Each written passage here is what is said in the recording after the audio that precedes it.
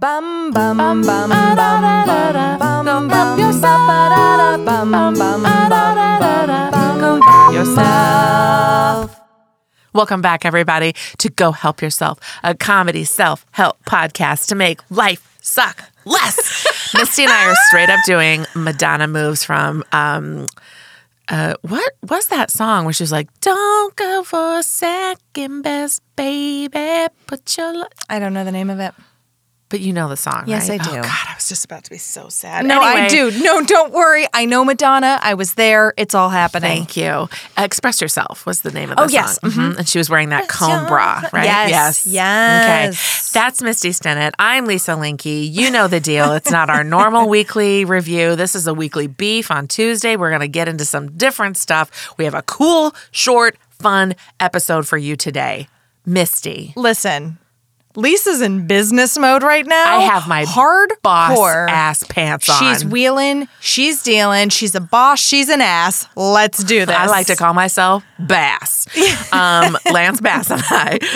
Guys, last episode. all genders. That's yes. right. Misty read us an article about emotional labor. I did. And the mental load. And somewhere in the deep crevices of my sociology degree from many years ago, I remembered the concept emotional labor. And I'm here to clarify because the person who coined the term emotional labor, it was a sociologist named Arlie, what is her name?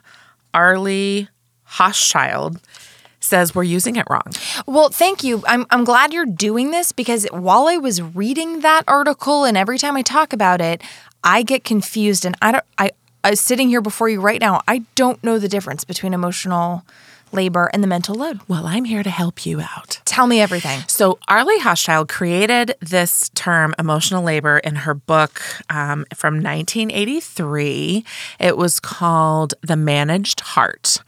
And it's referred to the work of managing one's own emotions that is required by certain professions. For example, flight attendants had to keep a smile on their face even when they were being berated by unruly customers. No. And likewise, bill collectors had to be aggressive and threatening on the phone even if they didn't feel that.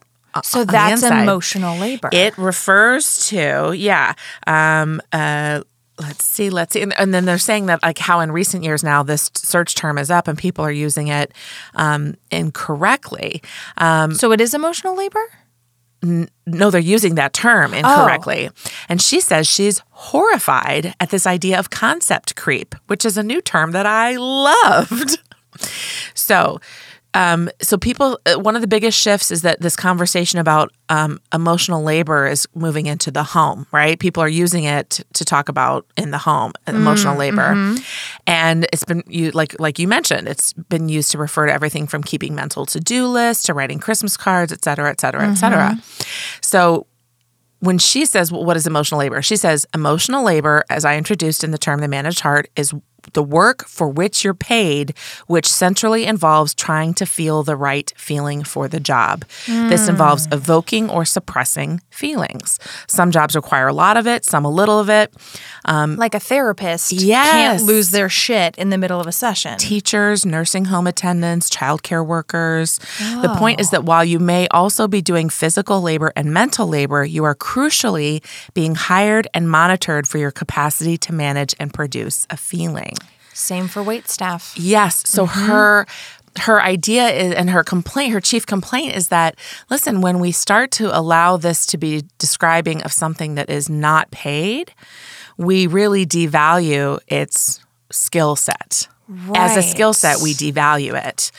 She says it makes the thinking blurrier. She's like, on the whole, I love that people are exploring this realm, but, she's like, she said, the thing I read that said even the work of calling the maid to clean the bathtub is too much. It's burdensome. She said, I feel that there is really in this work no social class perspective. There are many more maids than there are people who find it burdensome to pick up the telephone to ask them to clean your tub. So then people were asked, they did like a quick lightning round of like, is this or is this not? And basically, somebody said, is it emotional labor to ask your husband to do the chores in a nice way so it doesn't hurt his feelings? And she said, it depends on how the partner feels to begin with. It could be effortless. Hey, sweetheart, can you handle Thursday? Sure, it's on my list. That's not emotional labor. Right.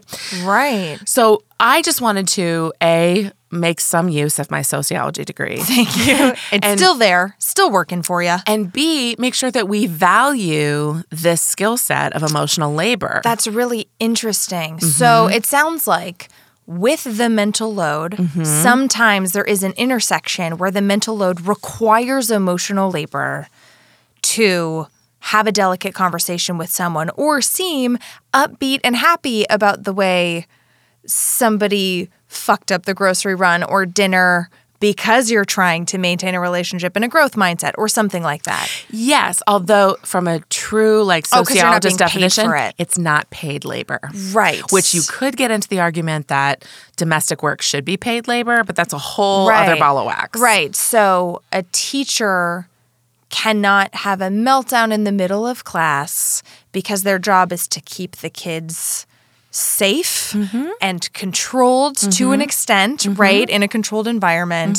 And so has to sort of, hi, welcome, or gosh, I know, my sister with parent-teacher conferences, very draining because you have to deliver everything in a certain way. And she's being paid for that work. It is part of her job. Yes. Right? And things have changed. But think about in the 70s, flight attendants were called stewardesses. And they were probably physically assaulted. I'm sure. Much more, and still had to keep a smile on their face. They had to go get a man to handle an unruly passenger, even if they were the most senior person.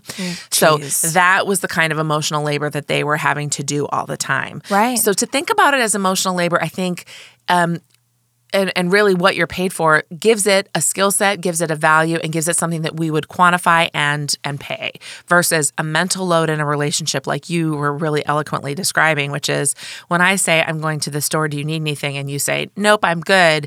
You've abdicated all responsibility. Yeah, mental load. A mental load. So but people are using them interchangeably, so I don't think people are incorrect in using it. I just also think we might be losing some of the value of the actual term of emotional labor. That's really interesting. I think if we called it mental labor and emotional labor, it might, maybe that's still kind of fuzzy, but I get it.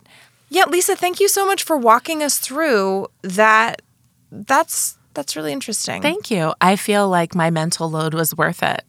And I feel like the emotional labor I have to expend to sit across from you each week is worth it. Especially because it's not technically emotional labor because we're not paid for the podcast. So thanks. Oh, and by the way, thank you to everyone who has been writing reviews and subscribing and rating. We're seeing them. Yes. We're seeing all the positive. We're seeing all of that great critical feedback. I posted one of the reviews on Instagram. I know. Anyway, we see all those reviews. We love it. Thank you for engaging. It means a lot to us. Yes. And everybody, life is abundant!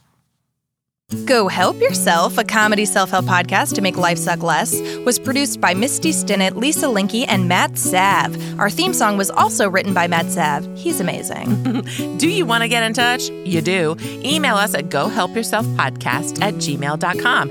And you can also find us on the social medias, Instagram at Go Help Yourself Podcast, Twitter at GHY Podcast, or check out our website, gohelpyourselfpodcast.com. And if you liked our podcast, please subscribe, rate, and review us on iTunes to help other people discover our show. It's really the least you can do. And why don't you tell all of your friends? Bye!